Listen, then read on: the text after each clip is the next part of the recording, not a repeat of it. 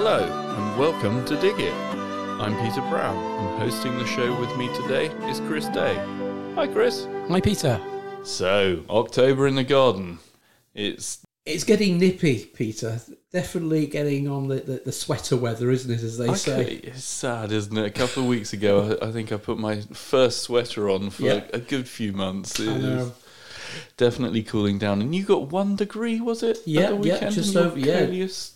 That's right. Some of my container plants really got hit. It went down to 1 degree, and good old Coleus, nice reliable bedding plant. However, the red and gold variety didn't like it at all. Got really shriveled at the ends. Yep. And I thought it might have just been a one-off occasion, but no. The other pots, which I've got the same planting, showed it elsewhere around the garden. So definitely not good. Such a shame, isn't it? When you get an early, really cold night and the slightly tender plants get kicked back. But, we were talking the other week about, or the other month, should I say now, about the early autumn and lots of trees dropping their leaves. One of our neighbours asked me, he'd planted some oak trees, and half of the tree has defoliated. Right. But the bottom half of the tree is okay. That's interesting. So the top of the plant obviously is the furthest point from the roots. So what the plant's doing is equalising things, isn't it? It's doing a little bit of a false autumn. Half autumn. Half autumn, yes. Half fall. So I was right in telling him to just leave it and not dig it out just yet. Oh, no. Should be absolutely fine. Remember, when your trees do this, they are going into what we like to call a self-preservation mode. They're just shutting down because the conditions are just not suiting it, and it can't take up enough moisture. But oaks are pretty resilient plants, and as long as they've got a good strong root system, they're usually okay. Excellent. Well, hopefully, because he only planted it in the winter of last year, Sure. Hopefully it'll pull through next year. Indeed. But that's the thing, isn't it, at the moment, Peter? I mean, lots of, obviously, trees are showing signs. We've had, obviously, some welcome rain, but perhaps still not enough. And they are in limbo at the moment. So I couldn't believe it. I took the dog for a walk around the park the other day, and I reckon there were some cracks about 18 inches deep and a good sort of 3 inches wide at the top. I'd never seen... No. And this was on grassland, not sort of... sometimes you see sort of fields with big cracks, but that's where they're just a sort of dry mess, whereas this was a planted area. I was amazed. But yeah, it's all to do with our soil structure, and I suppose as we're going into the month of October, it's all about getting soil preparation ready for that, but I'm sure we'll touch on that a little bit later on.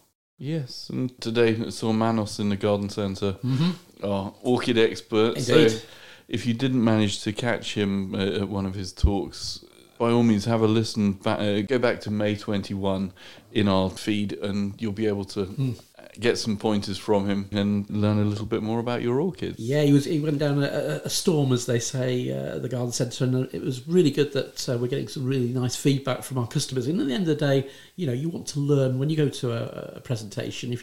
I always say, if you only learn one new fact, you're doing well. It's a good day. Yeah. It is a good day, and he certainly is a great energetic. His enthusiasm, shines through, which goes down a long way to a subject like orchids, which can be a little bit mind blowing to say the least. There's a lot to learn. Yep. You can put it in a nice congested way and enjoy it, and get the enthusiasm from somebody. Definitely. He absolutely loves his subject, doesn't he? He does. He's got a real true passion, so well worth a listen if you haven't heard it. Indeed. And what have we got coming up at the garden centre? We've got some more events coming on, haven't we? We have, and we kickstart the beginning of the month, the 1st and 2nd of October, with our apple weekend. All right, okay. Yep. So we've got good old Jerry Edwards joining us, our RHS fruit expert, and he will be on hand throughout the weekend offering wonderful advice on identification. So if you're popping down to the garden centre, and you want an apple variety identifying, get yourself a couple of fruits, maybe 3 if you can.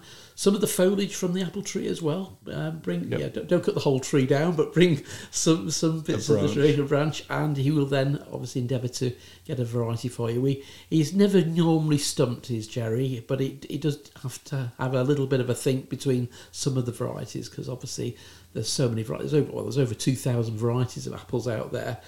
Which is quite scary. I'm sure we don't get all those in, but we certainly get probably 30 or 40 different varieties on each of our event weekends.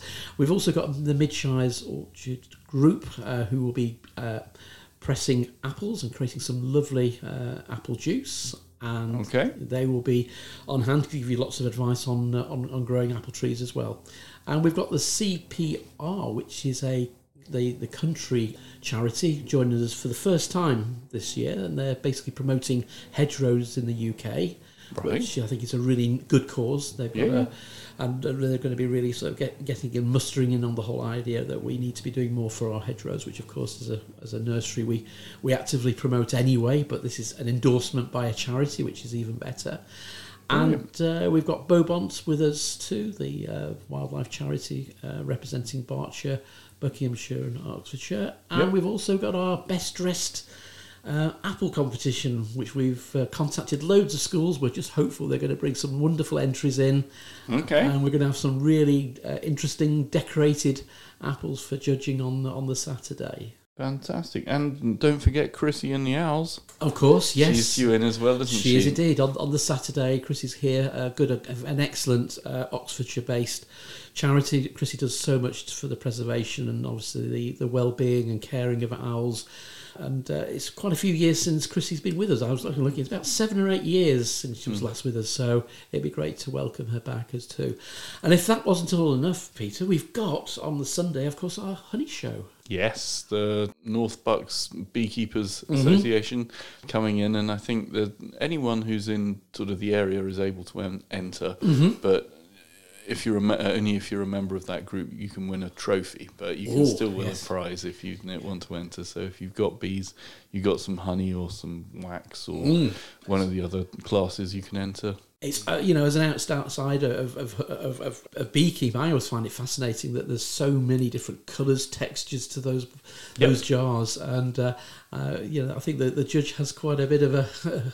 There's so many entries as well. It's always amazing to see sort of all the jars and jars and jars of honey lined up, and like you say, how they all different colours and things. Indeed. So that's happening on the Sunday between 10 and 4, and then I think around about 3 o'clock is the medals and trophies presentation, which is always a nice end to our weekend too. So a busy, packed apple weekend. Excellent. And then the following weekend, it's Waterperry Gardens Apple Weekend. Waterperry's just down the road in Oxfordshire, isn't it? It's not a million miles. No, wonderful gardens. If you've never been, it's certainly a lovely garden. Obviously, well known for its orchards. They produce lots and lots of fantastic apples there, and obviously they've got a wonderful landscape gardens too. So.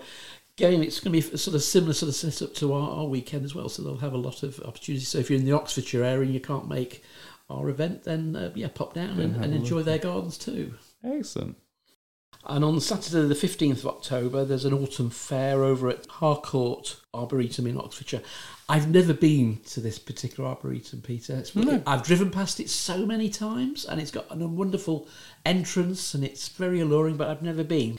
Yeah, so the Arboretum is, it's fantastic. Got 130 acres, Peter, of fantastic trees, and it includes some of the oldest redwoods in the UK to enjoy. Yeah, a good time of the year to go and have a visit, I would say. Definitely. We're coming into autumn now. I guess all the autumn colour, if they've got any aces there, they always look nice, don't they? And the maples, and I love autumn for the childhood thrill of just going and kicking piles of leaves, if nothing else. There's nothing wrong with that at all, is there? Yeah. So the autumn fair will have the usual sort of mix of food, live music, and all that sort of stuff, which sounds a really good day out, actually. Brilliant, yeah. Hopefully the weather will stay nice for them. Indeed, yes. That's it. And then Garden Organics. They've got is it an open day? Yeah, it's a proper guided tour, a garden guided tour of the gardens, which doesn't come round that often by the looks of things, and you get a full insight on how those wonderful demonstration gardens work.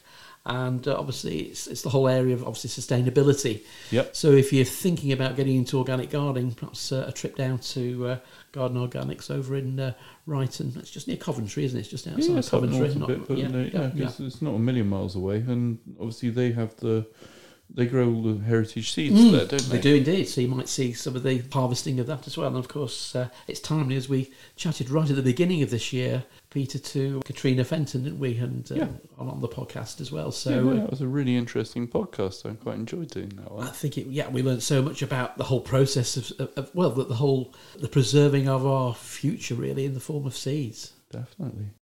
And in the news recently, I saw, obviously the very sad passing of the Queen, but there's been a lot of plants named after her, hasn't there, Chris? There has, yes. It's interesting. Brilliant. Yeah, and I mean, probably the most popular one, certainly I've got one in my own garden, is, of course, the Clematis montana Elizabeth. Okay, yeah. I think everybody who likes clematis and they want something fast-growing in the garden will go for a montana, and Elizabeth is wonderful, and that was named back in the 1950s by Jackmans. And and it is said to be one of the first plants named after the Queen. Brilliant, because she's such a character, and every year you'd see her going to Chelsea, and she was clearly massively into her plants, and the fact that Charles has got such a lovely garden at Highgrove, you got to think, I have to thank my parents for introducing me to plants, and I think it's one of those sort of things that does get handed down through the generations, and it's definitely a lovely hobby to have, isn't it? Most definitely, and I think certainly when they were doing all the wonderful tributes to the Queen over the sort of funeral period, it was interesting that there's obviously lots of references to the plants used in the bouquets on a coffin. A lot of those plants came from Highgrove and Sandringham. Which was wonderful. Well, and the oak for the coffin was grown at Sandringham. Indeed, yes. And like you're saying about Chelsea, I mean, she incredibly did over 50 visits to Chelsea, and she only missed it literally a handful of times. Wow. So that in itself is an insight that she was there. And of course the RHS, they took it on with the Royal Horticultural Society. The Royal Horticultural Society was the Queen being the patron. So it'll be interesting to see what happens to that patronage, and I'm sure King Charles will hopefully carry it on. I would hope so. I will hope so. Yeah. But yes, and of course we see those wonderful images of the Queen back in May in her buggy getting around to all the exhibitors as well. So a wonderful testament that horticulture is such an important part. And of course this year got the Green Canopy campaign, which of course was all set up to encourage us to plant more trees, which I have heard, Peter, is going to be extended till March next year. Okay. To obviously bring in this next planting season, which I think is going to be a really good way of bringing it to everybody's attention in these sad times. That's it. And there was a rose we've talked about before, isn't it? That was named after her more recently. That's right. That was this year, or was it last year? It was this year, but what's happened is, if we're all familiar with our roses, we know we have a Queen Elizabeth rose. That's been around for many years. However, it was Hartness Roses, the wonderful rose breeders over in Hertfordshire, brought out a new one, which was in celebration of the Platinum Jubilee, and it's called the Queen Elizabeth II Rose. Okay. And the idea of that was to be launched this autumn, and so it is obviously now become a commemoration rose for the Queen, and it's going to be available in garden centres as we go into the month of October. So look out for it. And I think garden centres are going to be quite restricted in numbers this for the first. I should imagine it will sell out in the first season. I think it will. Yes. But we have got some coming in, but not many. So you'll need to have first dabs on those when they arrive. But it is a lovely rose, nice fragrance, a lovely, wonderful pink. Pretty colour, isn't it? Very, yes. Sort of, can I say feminine colour? Indeed. It's a soft love. I think it's a lovely soft colour. If you saw the Queen with that rose, you'd know it'd be the right rose for her. Yeah, definitely. Most definitely. Yeah. So, with apples falling to the ground now, isn't it? The winds have caught up a bit, and there's certainly... I went to play tennis the other day, and our tennis club's got an apple tree overhanging one of the areas, and I had a lovely apple. I don't know what make it was, but it was a lovely red one, and I think that's half of the fun of when you pick an apple up off the floor. Is it going to be a sweet one, or is it going to be a cooker? Indeed, or is it going to be a dual-purpose one? The best of both worlds, isn't it? That's it. Yeah. So, with that in mind, we thought we'd share with you this month our top 5 apple best-selling maidens, wasn't it? That's correct. Yes. So this is as up to date as we could find, Peter, because at the end of the day, we want to keep things as topical as possible. Yeah. So this is our top 5 selling ones for the season, which ended in the spring. Yeah. So in reverse order, sharing the 4th spot, if you like, Egremont Russet. which obviously is a good, well-flavoured variety. It's an old variety. It's been around donkey's years, and it's sort of stood the test of time. Equally with Arthur Turner, which of course is a great cooking apple. Certainly one of our obviously more popular varieties. Perfect for pie, sauces, baking. The great virtue of it is you don't need a lot of sugar to get. You don't have that sort of tartness with it, which is quite important. Yeah, can be a bit of a problem with the good old Bramley, and obviously it's a very heavy cropper as well. In third place, and not unsurprising, we all love Cox's Orange Pippin, but it's not Cox's Orange Pippin. It's the self-fertile variety, which is Cox's Self-Fertile. Okay, but it's the same. It's very, very similar, isn't it? I mean, you wouldn't know the difference in taste, and the fact it doesn't need, because the Orange Pippin has to be crossed with another Orange Pippin or another sort of one from I can't remember the clot. Group 2, isn't it? So it's a second grouping of the apples. So a lot of the varieties will do it, but if you've only got limited space and you want a really nice tasting apple, this is the one to go for. The self-fertile version, definitely. And it is certainly one to enjoy, and hence that's why it's obviously popular in the supermarkets. And of course, if we get the taste of a variety, then that sort of travels into the garden. In second place, we've got James Grieve, which again, dual purpose, so you can cook with it and you can eat it off directly from the tree. Very good for creating a nice stewed apple. Particularly well for that. Got good disease resistance, and also, as well as excellent flavour, it is also partially self-fertile. So if you're struggling, you're wanting a variety to give you some use in the for cooking, that would be a good one. In first place, and I was a little bit surprised that I was almost expecting the Bramley to be there, but no, it's Apple Discovery. That's interesting, isn't it? Yeah, I mean, to me, the Bramley apple pie is a nice puff pastry on the top. It's beautiful. The best. I love it. But equally, Anita's or Discovery is a good cooking apple, isn't it? It is indeed. And I was going to say, the question is, Peter, with a wonderful apple pie or an apple crumble, is it custard or ice cream? For me, always custard. Good.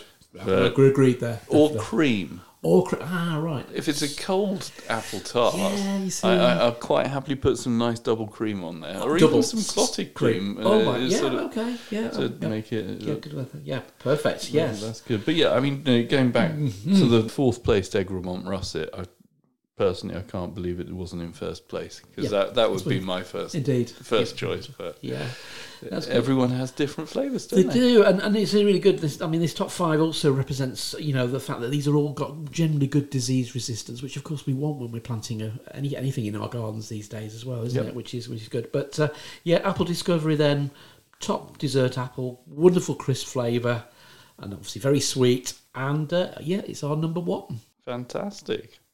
And with the bedding season now, hanging baskets are starting to look a bit tatty and holding on like a thread, I'd say, aren't they? I was thinking, do I just give up watering mine now and put it out the back for replanting next year? I think it's getting to that time of year, isn't it? Yeah, I think it's always a problem, isn't it? I mean, certainly a lot of my containers are sort of having a bit of a second wind because we've had obviously some cooler conditions. I mean, it's just getting the momentum to keep feeding them and watering them, isn't it? Okay. When you're running out of the routine of the hot summer, and the warm sunshine, our days are getting so much shorter now, so that's having a bit of an impact. But I think if you've got containers looking okay, keep them going for another month or so, because we've got plenty of time, haven't we, to get those spring bulbs in. So you enjoy it. But it's interesting, Peter, the Ball Colgrave, which obviously we had the lovely Stuart Lowen on our podcast last year when we were chatting about bedding plants. They invite the audience who go to their trade shows to vote for their favourite bedding plants. Yeah, it's such a brilliant day where you get to see so many bedding plants. Unfortunately, it's only open to the trade, so we're the only ones that get to experience it. But I loved it, and I must say, the idea of being able to sort of put a vote together as to which one's the favourites, and which, because you went this year. I went this year, and where did you put your blue sticker? I think I did put it in the... Well, it was one of the zinnias, which I can't remember. It was the zesty orange, which actually came third, but I might stand corrected there. But so that came third, which, of course, zinnias are wonderful plants. And and again, if we get the summer we've just enjoyed, they positively thrive. They do so well when the sun shines and it's warm. In second place was the petunia bee's knees. Right. Bright yellow, as the name sort of suggests, and that came out. But the one which picked up which has picked up loads of awards this year is the Impatiens, this wonderful double Impatien called Apple Blossom, Glimmer Apple Blossom, and it does produce these wonderful double flowers, which are almost like little roses. That's probably the best way of describing them. Right. And I've got one plant at home, and it's I've been trialling it, and it's just starting to run out of steam now. But it's just been covered by 30, 40 flowers. Brilliant. For the last sort of 7 or 8 weeks. Excellent. So that is his case. But it's interesting, they also do at the trials, Peter, top perennials, because Bulk Coldgrave are looking at the opportunity now. And I think with the way we're changing the way we do our displays in pots using perennials, at the garden centre here we've got 2 nice pots planted up, and the Delphinium, I just walked past it today, is looking amazing. Okay. It's sent up yet another flower spike. Wow.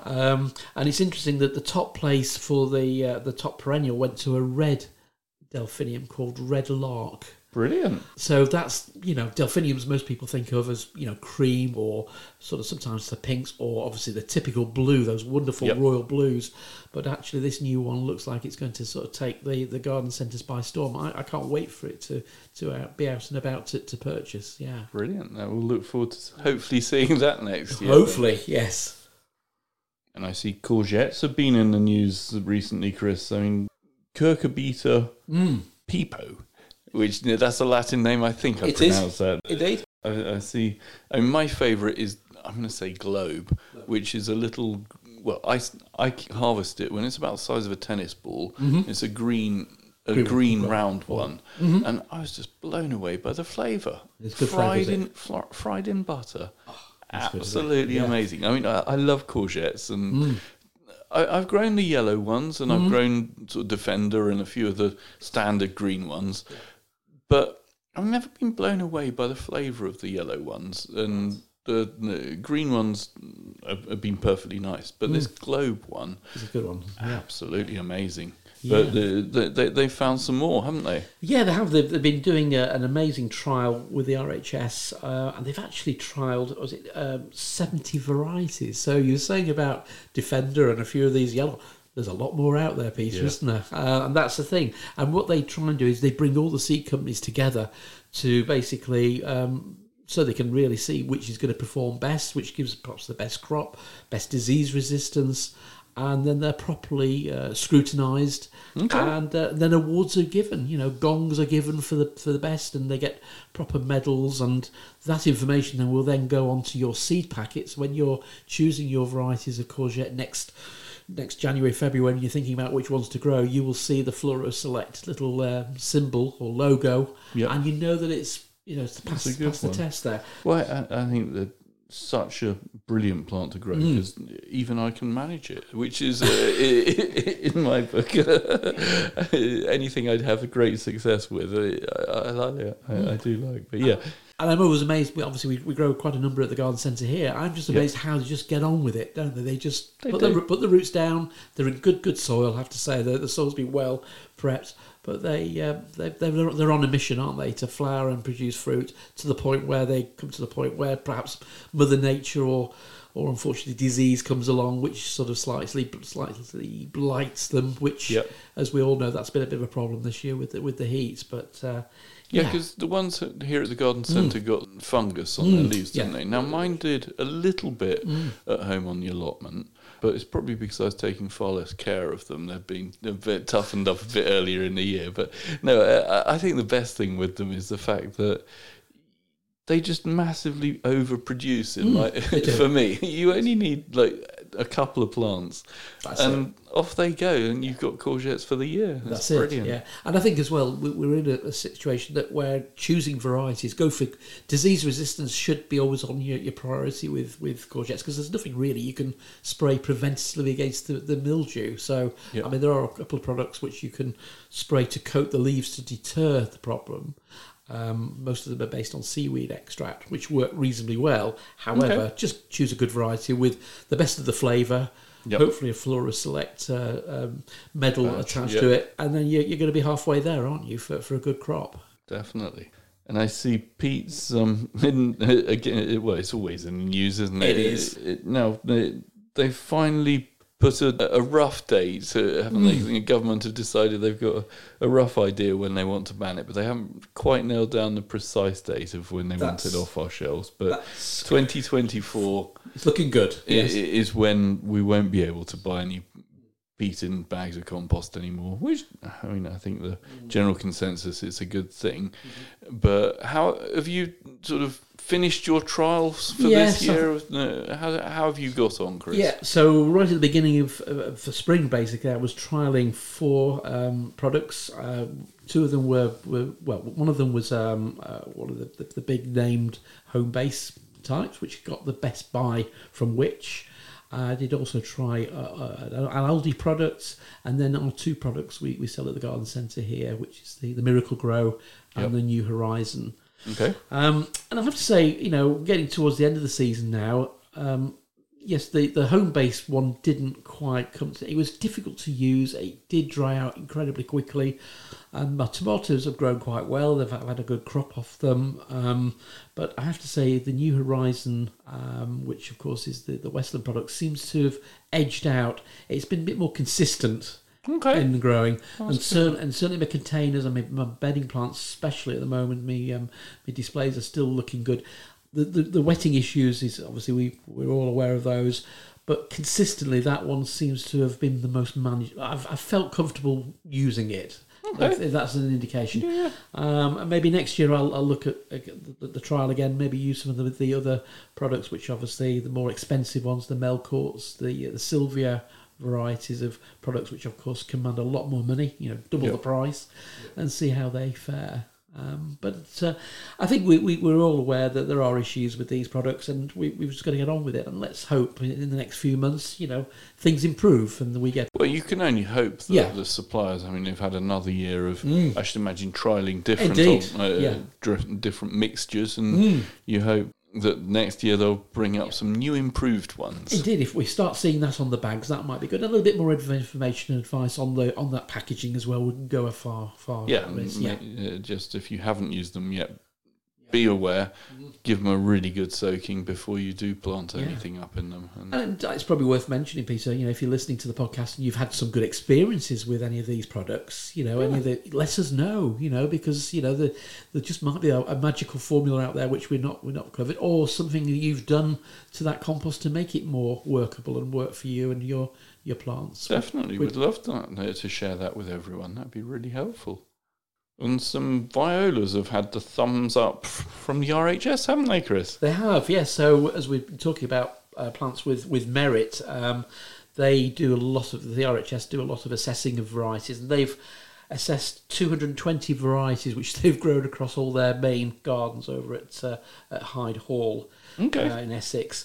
And 2 varieties have picked up, the top awards. Wow! Yeah, which is good. One's called we've got Belvissa Yellow Jump Up, and a dark red, Rocky Black, which obviously great colours for using in containers and hanging baskets. Well, I always think dark coloured pansies offset a nice sort of pale grass or a nice vertical form plant. They do look nice, don't they? They do, and work well with heucheras and heucherellas these days as well. A lot of people put those into their containers too. And of course, the great virtue with violas is they, apart from a little bit of deadheading, they're really tough and really resilient for the winter. And I like eating them. And of course, yes, you can take a few of those. I don't know if these ones are edible ones. They will be, yeah. All violas they are edible. They are, thank Excellent. goodness, yeah. It was a lovely peppery taste to it. I mean, you Yes. chuck a couple on salad, and they just add a little bit of extra flavour. Yeah, a little bit of thing. Yeah, and of course, when these particular varieties do well, they often get the opportunity of having that wonderful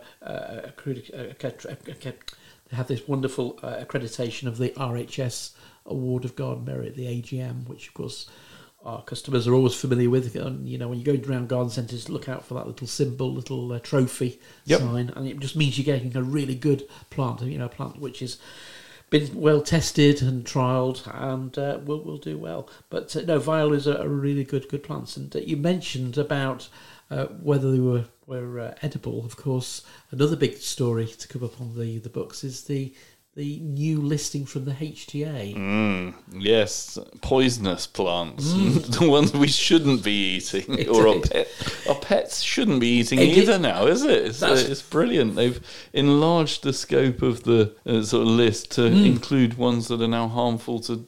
Is it dogs and cats or just dogs? Yeah, so they've done it through the Veterinary Poisons Information Service. So they've looked at this. So the listing we used to have was just basically us humans. Right. Now they've extended it across to our pets. Okay. So that will be cats and dogs. Brilliant. And it's a big, mighty list. I will put the link on the show notes, Peter, but you can download it. But it's about 27, 28 pages long.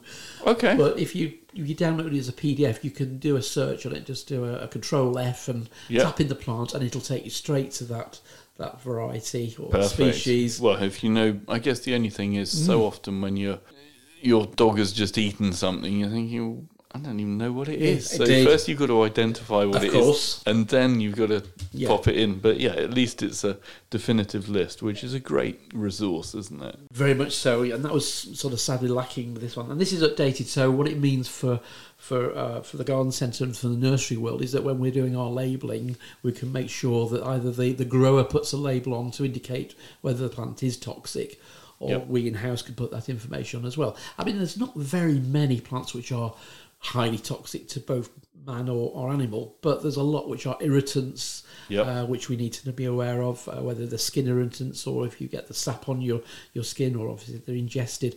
So it's just being very aware of that. And as we know, like potatoes, potato tops, the green are they're poisonous.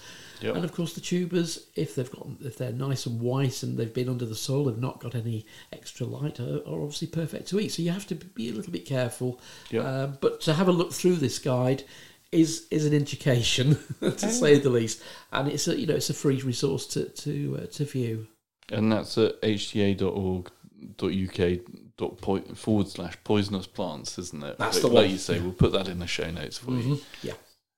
And it's that time in the show, Chris, where we have to get our welly boots on. Well, not really at the moment because it's not quite wet enough. But get our jackets on at least and get back out in the garden. And what challenges which should we be tackling at the moment then? Well, there's quite a bit, isn't it? Unfortunately, nature comes along and we're starting to get obviously the leaf fall now. So if you've got lots of trees, casting all their leaves over your lawn, then obviously you don't want them to be hanging around because obviously that's going to deprive the poor lawn of more light. It's had a bad enough experience this year with drought, hasn't it? So try and regularly lift your leaves off the lawn and off your beds and borders as well.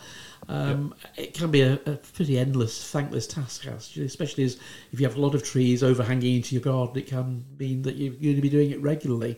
But I guess the thing that I do, probably say it's wrong, Chris, but I always leave my lawn a little bit longer this time of the year. Of course. But in doing so, by raising up the lawnmower, I just use that as a leaf collector. Why not? I just go around and once a week sort of collect all the leaves up with the lawn cutter on quite a high setting. And I think from memory, leaving the cutter a bit higher is good for the winter, isn't it? It so certainly that when the frosts is. come, they don't get. That's such a good idea, Peter. And yes, you'll also, as you're harvesting your leaves that way, probably cut them up a little bit, mulch them a little bit as you're lifting. It does. So that means you can obviously create some leaf mould, and that's the other thing. If you've got a lot of leaves, create some leaf mould. So that usually means getting yourself a wire, something which is very open for composting. So not your traditional compost bin, Right. Use some chicken wire. Yeah, yep. yeah. Or get yourself some black sacks, these refuse sacks, and put your leaves in there.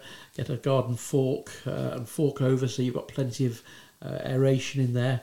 And if you've got a part of the garden, you can put these out of the way so they're not too noticeable. Within 2 years, you'll have some nice leaf mould from those bags as well. Yeah, because it makes a wonderful compost, doesn't it? It does. Even just as an addition to the compost heap. That's right. Yeah, a great one. And I suppose as well, we're talking about compost heaps. If you haven't got a compost heap set up, this is really the month to do it, because you're getting so much material coming from your vegetable garden and from your containers. Perfect way of starting the season off with some nice, good green material, and of course then that gets you in the mindset then to start collecting things from the house for home composting through the winter. And elsewhere, I suppose, bulbs, really, indoor bulbs, with probably thinking about Christmas, dare I mention. That's true, yeah. Time, sort of scented hyacinths, isn't it? That time of year again to get them so they're ready for Christmas. Yeah, I was looking on our shelves the other day, actually. We have things like the Narcissi paper whites. They're another good thing. If you want something a little bit different from your hyacinths, of course, the ones you tend to buy are, as you say, prepared, so they're pre-programmed to flower within sort of 8 weeks of planting. I mean, the secret really is, isn't it? If you're going to grow plants for forcing for Christmas, pot them up individually if you can. Put them in a nice, cool, dark place. Yep. Give them a good water in. Check them perhaps every fortnight so there's plenty of moisture around the roots. And of course, they soon spring into growth if they're prepared. So within sort of 4 or 5 weeks, you can start then taking them out. And if you generally don't bring them all out at the same time, you stagger when you bring them into a cool room.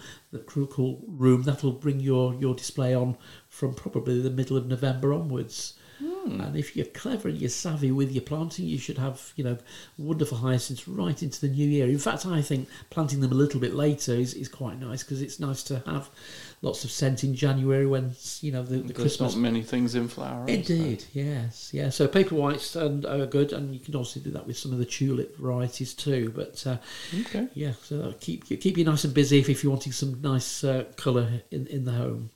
And I guess also time to think about putting the tulips out for next year, for spring, and daffodils outside. I mean, when's the best time to plant them, Chris? Yeah, so certainly your crocus, your narcissi, a lot of your alliums, snowdrops, muscaria, grape hyacinths, winter aconites. Yep. They can go in now. October's a really good month. I would be tempted to just wait a little bit before putting my tulips in. I'd probably wait towards the middle to the end of October for those. And with tulips, you can plant right through. We know when we were chatting to Taylor's Bulbs last year, they were saying that planting well into the winter is not a bad thing, provided you can keep your bulbs in a good state. Yeah, so keep them cool, and choose wisely. It's interesting. One thing I've done at the garden centre, I've created a bit of a list for our staff here of the varieties of tulips which are more perennial in their growing habits. Okay. Yeah. And I'll put the list on the podcast show notes, because there's some good varieties out there which will come up year in, year out. Well, I put some Red Riding Hood in last year. Mm-hmm. And I'm really keen to see if they come up again next spring, because I hope they did. They did quite well, and it's always fun to see them come back up again, isn't it? Well, they're on the list, so that's good. Yeah, but there's things like Spring Green, they're on there as well, and Appledorn. There's some really good varieties there. Some obviously we stock. Some you will find out in the big wide world. But yeah, if you're wanting to grow tulips in containers which you want to flower every year, and you're not too fussed about taking them out and replanting them, then this list will be probably for you then. Perfect. Now, it's unusual for me to be prepared, Chris, but I was just thinking sometimes I do get ahead of the game, and obviously with frost coming in the winter, probably not a bad time to be buying fleece, or those sort of fleece bags that you can put over your... Yeah, is it fleece jackets, isn't it? The jackets. Is that what they call them? Yeah, I think they're called jackets, yeah. So perfect for your more tender plants. But certainly, make sure you've got it to hand, because the worst thing, of course, with Jack Frost, he just sort of creep up on us. And if you're watching the weather forecast and they're saying, -2, -3, you can get out there and cover. I noticed I've got a few of my house plants outside. They are definitely coming in the next few days now. They've had a holiday outside. They've had a good holiday, but they need to be brought in. And if you're bringing any house plants in, just make sure you do a check over that you're not bringing any slugs and snails and any other unwanted pests in with you as well. Otherwise, you might find that they cause a few issues. And if you've got obviously the problems with vine weevil, if you're planting up your pots for the winter, you're putting cyclamen and heucheras and such like, maybe invest in some of the vine weevil killer or some of the nematodes to control those as well. Try to be one step ahead with some certain pests, and vine weevil is one we can be on top of quite easily. Excellent. And I suppose we should really be starting to think about spring and garlic and spring onions, shouldn't we? Yes. So it's always interesting when the spring bulbs arrive. Usually 2 or 3 weeks later, we get a nice delivery of garlic and all the onion sets for next year. And it's probably worth mentioning, in view of the weather this season, if you can get your onions and garlic established this winter, you're going to have a much better chance of getting a decent crop, because, of course, we're going into the autumn with a decent amount of moisture in our soils now. That's going to get the plants really well established. You're going to be 4, 6, maybe 8 weeks ahead of your crop if you sow or do any planting in the spring. So, you say it's the soil's a bit moister now. Yeah. My allotment is still really dry. Yes. Would it be beneficial to be watering them if you are planting them, if your soil is dry? Yeah, definitely. I think because usually your onion and your garlic tends to follow usually a leafy crop on your rotation normally. Yep. So those crops will have obviously taken, and they'll have had a lot of fibrous roots, so they'll have taken a lot of moisture out of the soil. So yeah, it might be worth doing a little bit of soil improvement so that you don't have to go too bad. They often say a little bit of phosphate, so sort of bone meal type fertilizers for the roots is good for a root crop. If your soil is very depleted, again, if we've been putting lots of water on that crop where you're going to be planting your onions and your garlic, that might be the case. But yeah, I would certainly water them in if the soil is dry. Give them a good amount of water just to settle those roots, to bed the bulbs in, and then there's a much better chance for them to establish. And then just keep an eye on the watering for the next sort of 4 or 5 weeks if it continues as dry as it has been. Great, thanks for that, Chris. And just thinking about watering, Chris, I've noticed my houseplants this time of year sort of don't need as much water. Mm-hmm. Normally I just give them a good sort of drowning once a week and let them then dry out. And now it's about every 2 weeks that they need the sort of amount of water. Should we be feeding them as much? I mean, they normally get maybe once a month, twice a month they'll get some feed, but... Yeah, I think we should, if these are houseplants which are flowering. So if you're growing you've got your azaleas, anything which is in bloom, running up to Christmas, your poinsettias, your cyclamen. Okay. So a little bit of feed to help to stimulate the flowers on those. For your foliage plants, you can give them a little bit of feed, but just reduce it down to perhaps once a month. It really does depend on the way you're growing them. If they're in lots of good, artificial light, if you put some artificial lighting in your house, or you've got the thermostats, moved up a little bit, and you're keeping your house a lot warmer, then proportionally those plants are still going to grow. So it's that balancing act of growth, rather than obviously the environment as well. So if you get a nice sort of equilibrium there, you're going to be there. But I would certainly say with my house plants, I've got things like my prayer plants, my spathiphyllum, my peace lily. They're getting a feed now. Probably I'm just reducing the amount of that because I'm not watering as much. The feeding has to be then a little bit more defined, So if you half the watering, maybe half the feeding as well. So that's probably a good rule of thumb, actually. And remember, with most houseplants, the rule is let the compost dry out. Easier with peat-free compost, but any compost, let the plant, because those roots still need lots of oxygen. And of course, if you keep putting lots of water on, you drive out the oxygen, and that's when you run into problems. Okay. And that's because of the nation of houseplant lovers. That's why we kill so many plants, because we're just being overkind, over generous with the amount of water we give them. So again, it's getting that balance right. And it's, for some plants, Peter, it's easy. Other plants, it's a bit more demanding, and therein lies the the skill and the art of learning about the plants you're growing with. But the more you're working with them and seeing how they're responding, and like we were chatting a little bit earlier, feel the weight of the plants. I'm a great believer of picking plants up and feel that if the plant feels dry, give it a water. Definitely. I mean, I generally sort of feel the bottom of the pot and sort of the air holes in the bottom and the top of the pot, and you look, and if it's looking like even a little bit sort of, I always think dark, I put my finger on it, and if the soil sort of sticks to my finger, I generally think, well, that's probably got enough water. But if it comes away totally dry and nothing sticking to your fingers other than obviously cactus spikes, I recommend it. Then it probably does need a water. That's really interesting. Thanks for that, Chris. But I think realistically as well, we're dealing with lots of different types of plants. Foliage plants. The bigger leaf plants, certainly you might have something like philodendrons or monstera, this good old Swiss cheese plant. I mean, I noticed the other day when I was watering mine, I was a bit overzealous. It was in a pot, and I gave it a good water. The water ran out of the bottom into a saucer.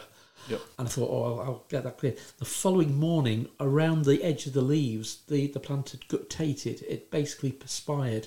It was trying to get rid of the extra water, which I put on there. So plants can tell us quite a bit. So if you get a lot of moisture running around the edge of the leaves, and this is in a conservatory, which is reasonably warm, it's not because that is an indication that you're overwatering. Some plants show it quite dramatically, and that's the first time my Swiss cheese plant's definitely not wanted any more water. I don't think I've ever seen that, but then it's probably because I don't water my houseplants there very often. Something to look out for then, maybe. Excellent. Well, thanks for all your tips this month, Chris. They've been really helpful as always. And thank you, Peter. I guess let's hope for a great apple day, and if you don't fancy that, let's go and do a bit of wassailing. A bit of practising anyway for it, certainly, yeah. Brilliant, nice one. Thanks, Chris. Thank you. Today's show was brought to you by Buckingham Garden Centre and Nurseries. The show was hosted by Chris Day and Peter Brown. The show was produced by Peter Brown. And our thanks to Chiltern Music Therapy for providing the music. Thanks for listening. At Chiltern Music Therapy, we want everyone to know the difference that music can make in their lives. From parents and their premature babies in hospital to grandparents with dementia. We provide music therapy and community music services to people of all ages and needs across England. We work both digitally and in person in people's homes, care homes, schools, hospitals and hospices. Find out more at chilternmusictherapy.co.uk.